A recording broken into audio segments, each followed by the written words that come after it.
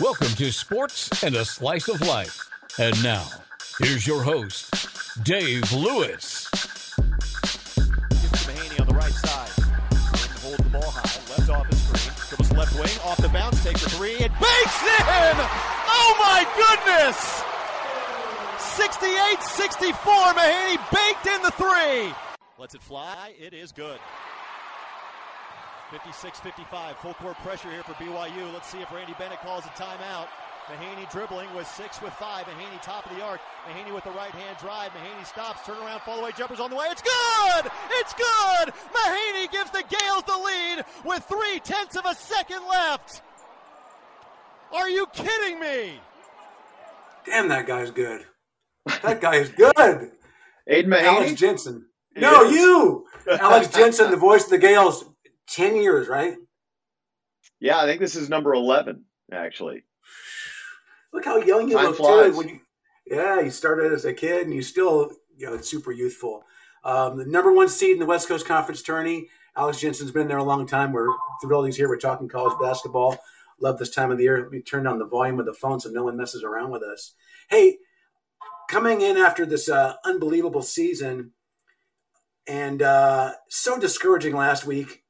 It's a one-game thing, and everyone loses when they go to Gonzaga. But maybe the most sloppy half of Gales basketball I've seen here. And then you look at the positive and how they competed to get within a two-score game. What do you extract from that game heading into the tourney?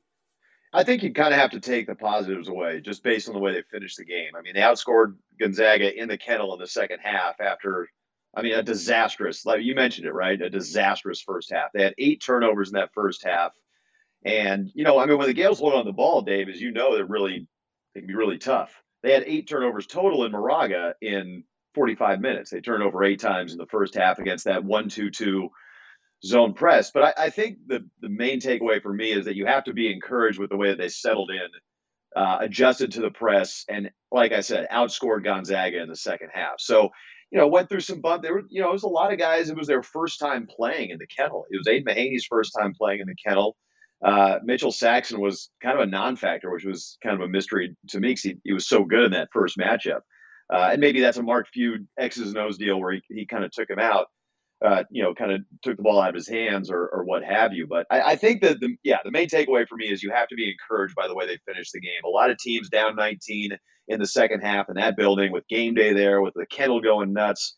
It's easy to fold up the tent and get back on the bus and head home and get ready for the WCC tournament. But this team kept competing and, in my opinion, outplayed Gonzaga for the entirety of the 20 minutes in the second half. I know RB said that you could talk about practicing and playing music, at home. Just, turn the speaker really loud. This will be just like Spokane. It's nothing like Spokane that you can't duplicate that experience until you actually play in it. Yeah, you got to be there. And it's all the way down to, pregame warmups when you've been there, Dave. The kennel's full and your guys come out and they're booing you, 60 minutes before tip off. The kennel's talking trash. They're right on top of you while you're warming up. In that gym, if you're, taking shots from the left corner, you have guys, and students literally right in your ear, talking trash to you before the game. So yeah, it's a whole experience, man. And especially like I mentioned, for game day to be there, for Gonzaga to have lost the previous game to St. Mary's in the fashion they had lost it, for so much to be on the line. If Gonzaga loses that game, it's the first time in 10 years that they don't have at least a share of the West Coast Conference regular season championship. And everyone in that building knew that. So yeah, it's the whole experience. It's not just the volume, because we've both been in Moraga when that place has been at its loudest. The Gales played at BYU, but yeah, it's the entire thing. It's that goes into it. And what makes playing in the kennel special? It's a really special experience for home and visitors alike. Oh, hey, I got to share with you the story. Back in the old days, I went up there with Santa Clara, and they seated me in that kennel area where all the fans were, and they were brutal, so they'd heckle you and throw stuff at you. So I said, I'm going to befriend those guys. So I got there super early, and I was asking about how I could get a T-shirt, how I could join the club. Oh, you got a guy break a backboard? Can you give me a piece of the backboard? So I still have it. This is Casey Calvary breaking a backboard back in the 90s. and I got them to give me a piece of it. So they became buddies. So they were looking over my shoulder for stats. And so I wasn't as harassed as much as a regular road guy, but it was all part of the strategy. Let me get these guys to like me, and then they would just, like be my homeboys by the end because they were brutal if you're on the other side. They really are. They really are. And it's different than anywhere else. I mean, we just heard the Mahaney game winner at BYU. It's just a different feel. And BYU is one of the best home court advantages in the country, in my opinion. But there's just something about the Kennel, like you mentioned, that is unique to being the Kennel and what makes it really hard to win at Gonzaga. I'm going to just hold it for the camera. This is January 2nd, 2001. So got those guys to like me, and I've kept it. So I have a lot of respect for everything they do up there. Hey, what do you think, going into the tournament, the way it shaked down, obviously with the net ranking, St. Mary's the number 1 seed as opposed to the number 2. And we were talking off our recording. Man, I really like the 1 instead of the 2 because I don't want Santa Clara in that semifinal game. Yeah, it's interesting because I look at that bracket and I see BYU and LMU who, outside of St. Mary's, and it's really an offensive-driven league. The West Coast Conference has been this year. You look at teams like, obviously, Gonzaga, who has the number 1 offense in the country, Santa Clara, USF, Portland has a high-powered offense, San Diego. So some of those teams don't play much defense. Pacific's another one. But I look at it's funny because I kind of fall on the opposite side of the fence. Santa Clara would be a tough matchup, obviously. But I think the Gales match up well with USF. I think the Gales match up okay with Santa Clara, but I look at BYU sitting there as the 5 seed. And I mean, they've probably been the most inconsistent team in the league this year, but they have really pushed St. Mary's and Gonzaga like no other team besides LMU has, who's actually beaten those 2 teams this season. But BYU's done it both at home and on the road. They've done it in all 4 games, really, against both teams. So I look at BYU, and I guess this will probably dovetail into like my pick for potential Cinderella here in Vegas this year. But they guard, they rebound, and they're well coached. I think it took them a little while to kind of get the cohesion with all the transfers and guys being in and out of the lineup. Spencer Johnson, to name the main one there that dealt with some injuries earlier this year. But it's funny, like I get it because Santa Clara is a really good team and they're the closest thing to an at-large that the West Coast Conference has outside of St. Mary's and Gonzaga. But I just look at the way that BYU and LMU are constructed and what they've done this year. And I look at the side of the bracket. I'm like, man, I don't know. Maybe you'd rather have the Gales as the 2 because of that's USF and Santa Clara. Maybe not quite as tough, but you're really splitting hairs when you're talking about this stuff because 1 to 6, I think the WCC is as deep as it's ever been. Yeah, and if you're loyal to Marymount as the 4, you say, hey, why not us? We're the only team ever to beat BYU, St. Mary's, and Gonzaga in the same season. Hey, and they got a dynamic player that can take over a game, and Cam Shelton that's obviously capable of scoring 30 against anybody. So that's definitely a tough 1-and-out situation. 100%. And they've got the belief, like you mentioned, they know that they can beat St. Mary's. They know that they can beat Gonzaga because they've done it this year. So they've got the belief. They've got a player that can take over a game. They've got some upward trajectory as a program in general and really looking to kind of, capitalize that or really, accentuate that this week here in Vegas. But it's a tough road, man. And you could say the same thing for Santa Clara, although they haven't beaten St. Mary's or Gonzaga. Brandon Pajemski was the co-player of the year. They're probably going to be in the NIT, I think. I think they're a shoo-in for the NIT, but now they're trying to knock that door down of getting to the NCAA tournament like USF did last year. But yeah, you mentioned LMU. We talked about BYU, Santa Clara. There's a lot of dangerous teams in this tournament, and it's more wide open than it's been in the last few years. Were you surprised at all that Pajemski got the co-player of the year? I was a little bit, honestly. I'm not saying he wasn't deserving, but his numbers are off the charts. His numbers are off the charts, but I saw somebody tweet his numbers against St. Mary's and Gonzaga versus the rest of the league. And that, to me, is the differentiator between him and Drew Timme. Timme kind of dominated the whole way through, and he's been the best player in the league for the last 2 years to me. And I'm not taking anything away from Brandon Pajemski. He had a fantastic year. He's a no-brainer first teamer. He's the no-brainer newcomer of the year. And I think he's going to play. It sounds like he's going to play in the NBA, right? But I'll have to pull up the exact numbers of that tweet that I saw, his numbers against St. Mary's and Gonzaga versus his numbers against everybody else, because that's the differentiator for me. And I think it was, 38% from the field against the top two teams in the league, and above 50 against everybody else. I'm not saying that doesn't put you in the conversation for West Coast Conference Player of the Year, because it absolutely does. To me, he's the 1B to Drew Timmy's 1A, but I thought it was Timmy. I thought going into that last game, if Logan Johnson scores 27, 30 like he did, and St. Mary's wins that game, Gales have a 2-game margin in the conference race. He's the guy that holds everything together for them. I thought that could have been a single game where LJ takes Player of the Year. Yeah, and you know what? Even with the Gales splitting the league, I tweeted this out after that game. I think he deserves to at least be in the conversation. I'm not sure that he's more deserving than Timmy or Pajemski. In fact, those two had better wire-to-wire years than Logan did, because Logan struggled at times early in the year. But once he, kind of found, okay, here's the pace I want to play at, and here's how I know I can affect the game, here's my zig to their zag in terms of what they're trying to do with me in the scout. I think he was the most important player on both sides of the floor for the number 1 seed in the West Coast Conference. And he really ended the year with a bang. And to me, that earns him, along with Cam Shelton and Brandon Pajemski, and of course, Drew Timme, that puts him in the conversation for Player of the Year. He deserved Defensive Player of the Year, as did Kyle Bowen, I think.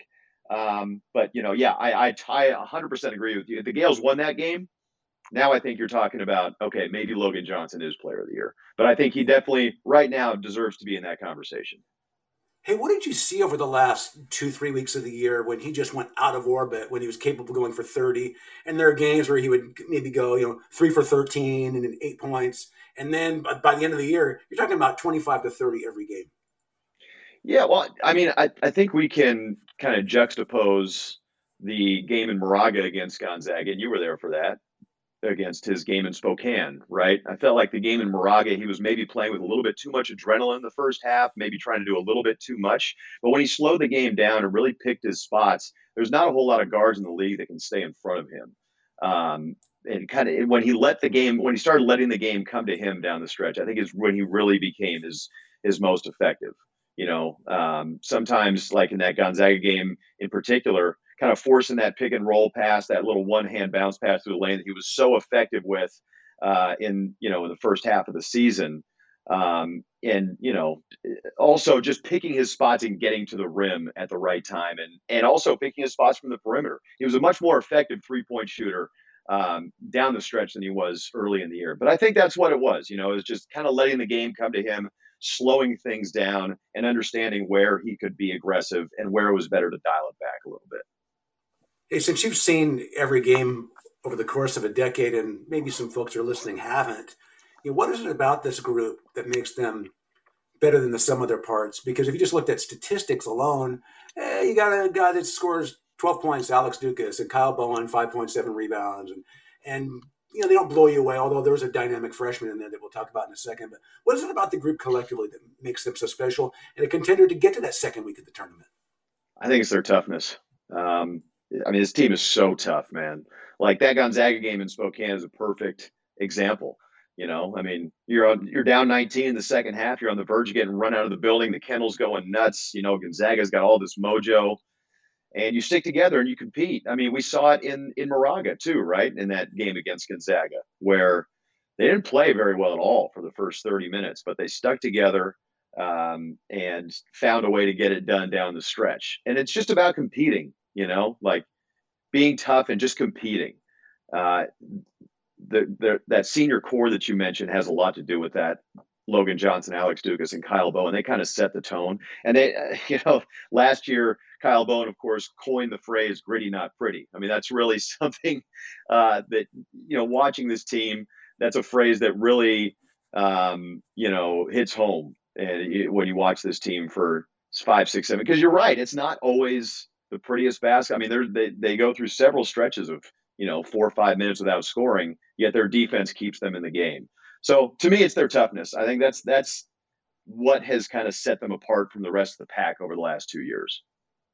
Yeah, we saw the San Diego game, no baskets for 10 minutes. and Oh my God. was still able to win a game on the road. That was like pulling teeth, man. That was a tough watch. The last 10 minutes of that game. Yeah. Hey, what's it been like for you to watch Aiden Mahaney? And by the way, did you see the article in the Chronicle today about him? If not, Yes. we'll check it out later. But Yes. phenomenal. So he had a chance to go to in Arizona, Pac-12 big time, but he wanted to stay home. The impact he's made, and a guy walking in his very first year. It's not supposed to be this easy, man. He's making it look pretty easy to walk in and just kill it like he does. Yeah, I think I was thinking about this after that game in Moraga against Gonzaga. The kid's just a winner. He knows what it takes to win. He lets the game come to him.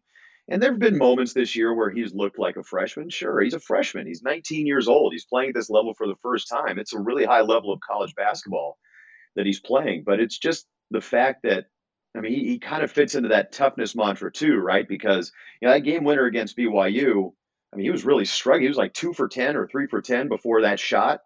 And first of all, for Randy Bennett, the coaching staff, to have the confidence in him as a freshman playing the Marriott Center for the first time, to give him the ball in that situation tells you everything tells you everything you need to know about what they think of him. And then, down the stretch of Gonzaga, one of the calls I almost, that I had from that game down the stretch, when I was looking at highlights to send you, Dave, was like, you chimed in at the end. You're like, the kid's unbelievable. Like, and do you remember how much he was struggling in that game in Moraga before he took over down the stretch? 1 for 10 to start the game. 1 for 10, and then he scores like 19 points with 3 assists in the final 5 minutes in overtime. Like, he had scored or assisted in 19 of 21 at one point. And I just, I think he senses the moment. He knows what his team needs from him to win. So I just, there's a lot of adjectives you could throw around about him, and he's extremely talented. He's one of the best freshmen St. Mary's has ever had. I remember when after he signed, Coach Bennett told me, this is going to be the best freshman we've had, or potential to be the best freshman we've had here since Patty Mills and Matthew Dellavedova. Like, that's the level of player we're getting here. And it's kind of played out that way, but he knows what his team needs for him to win. And again, you can throw out all the adjectives you want about him. I just think it always comes back to the kid's just a winner. He knows how to win. That's what's most important to him. And when the game's on the line, we've seen it. He's at his best when his team needs him the most. Yeah, a regular player, like if Alex or Dave are players and we miss 7 shots in a row, hey, you know what? I'll just guard. I'll just rebound. I'll pass. I'll do something else to help us win. He thinks the next shot's going to go in. It doesn't matter if he does 7 or 8 in a row. Yeah, and that's a mindset that's just different than the average guy. Yeah, no question. And again, that's what sets him apart. And it kind of underscores what this team is about.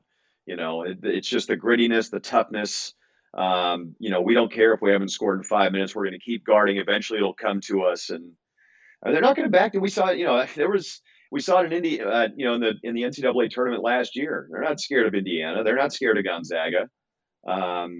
So again, I just think what makes Aiden Mahaney special is kind of the same qualities that make Alex Dukas special, make Kyle Bowen special, Logan John. It's just the whole team is kind of wired in that way. And that's why they've been so good, I think, over the last couple of years. And really, Dave, it's kind of a foundation that was laid during that 14-10 COVID year, if you can believe that. Adopting that toughness mindset. We're going to be tougher than you, even though we may not score a whole lot. You're going to have to beat us to beat us. So I just think it's what's made this team special, and it's what makes Aiden Mahaney special. We'll go into detail some other time about the Aussies because I want to get them on the show. Just to hear their voices is cool enough, but they've got a lot to bring to the table in Dukas and Kyle Bowen. Hey, you know what guy I think can be a factor the last couple of weeks, because he's not one of the big-time guys and a big stat guy, but Josh Jefferson, that dude, and Coach Bennett's got confidence to throw him in the guts of the game, and this is a unique guy that could be a difference maker. Not massive stats, but he can guard, he can shoot, he can do a lot of things to help you win. 100%. I was hoping when you started that sentence, I was hoping you were going to say Joshua Jefferson, because you're absolutely right. And his minutes have increased over the last few weeks. I think he played 23 or 25 in Spokane, and he was really effective.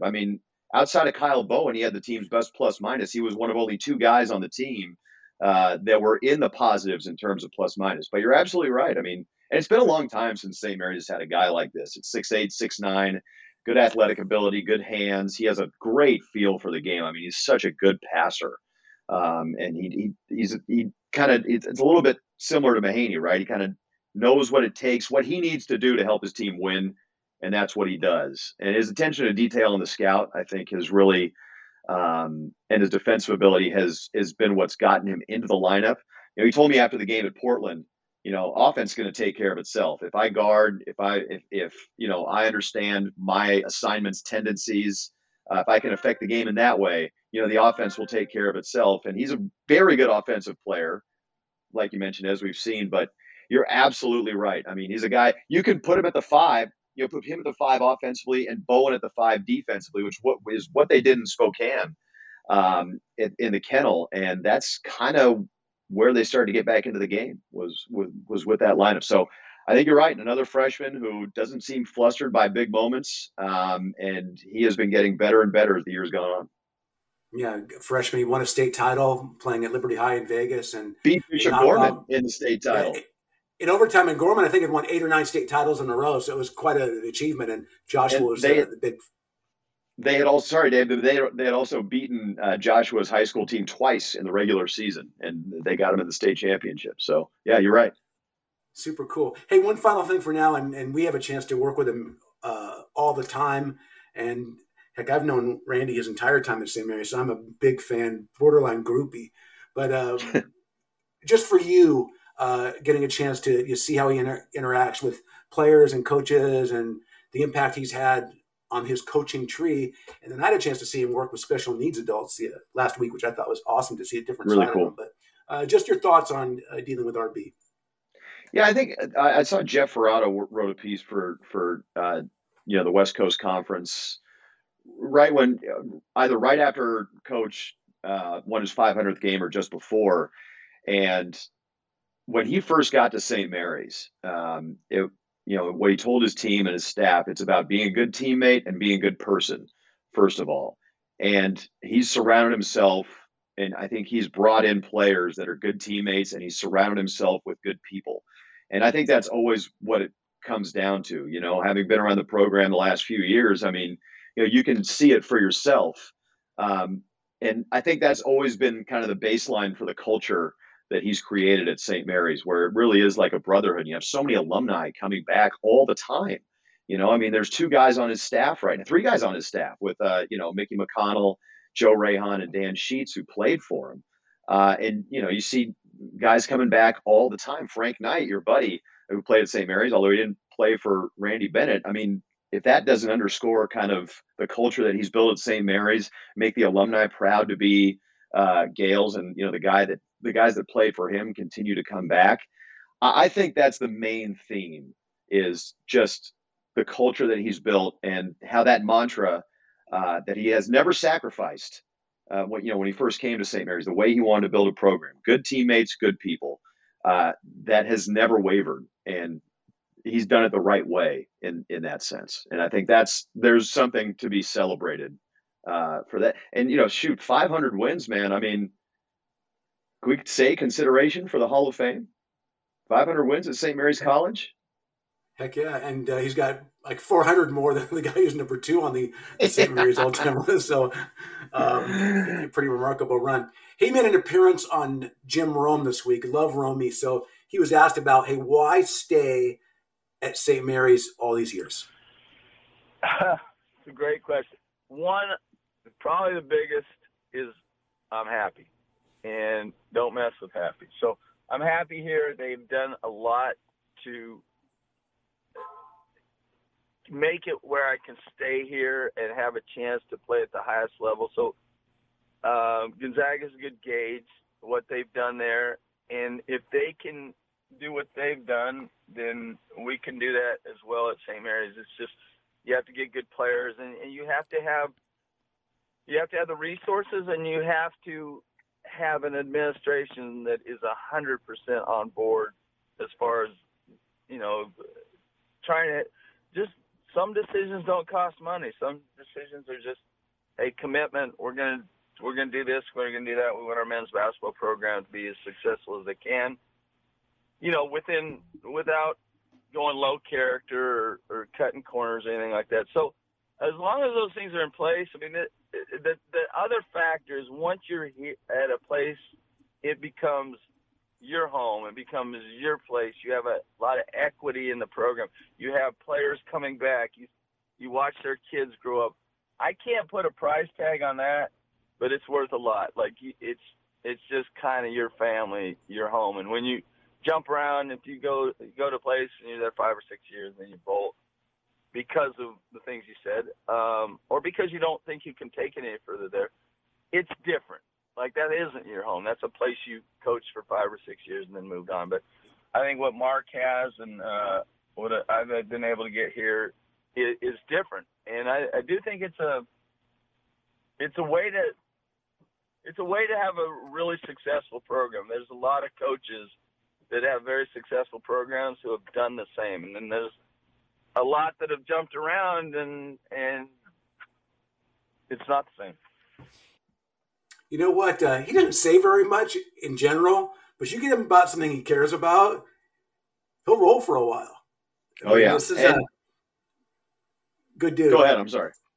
I was going to say, dude. I remember I met him when his first year or so. They were 2-27 the year before, and I said, "Hey, what made you think about this job? Like, what made you think you could do it here? Why here?"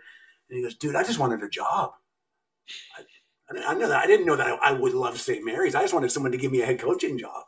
And for him to get here, fall in love with it, obviously the community loves him. It's been an amazing run. Yeah, I really like the part where he's talking about the equity and, like we just talked about, right? Having alumni come back, watching their kids grow up, and just like, having, as an alumni of St. Mary's College, that's, and you've seen the atmosphere after the game where everyone comes on the floor. It's just a very homey, family-oriented atmosphere. It's just what St. Mary's College is about. It's what it's built on. And for the college to make a commitment to say, we want to be good in men's basketball and follow through with that, like we're seeing, with what's going up at University Credit Union Pavilion right now, and where the men's basketball program is going to be housed next season. That shows you, right? The college, the athletic department is committed to having their men's basketball program stay in a place and continue to rise. And that's, you have to have that buy-in to keep a guy like Randy Bennett around. But again, it's the part where he's talking about the equity and how happy he is at Moraga, and you don't mess with happy. It goes back to those same founding principles, of being a good teammate, being a good person, and he's happy right now. And that was a great interview that Rome did, and to get that out of the end of it was just, it was awesome. I just thought of one of the coolest things he's done, and it just totally fell beneath the radar. He's always respected those guys that helped build the program. And when they weren't any good, they were 9 wins, 10 wins. And there was a player who died in the off season named Chase Poole out of Texas, and he was one of the first guys that kind of set the standard of how we work, how we compete. They weren't great, but he was one of those early guys. And that family was honored before one of the games this year. This is 20 years ago. A guy had been around, and he was a 8-point-a-game guy.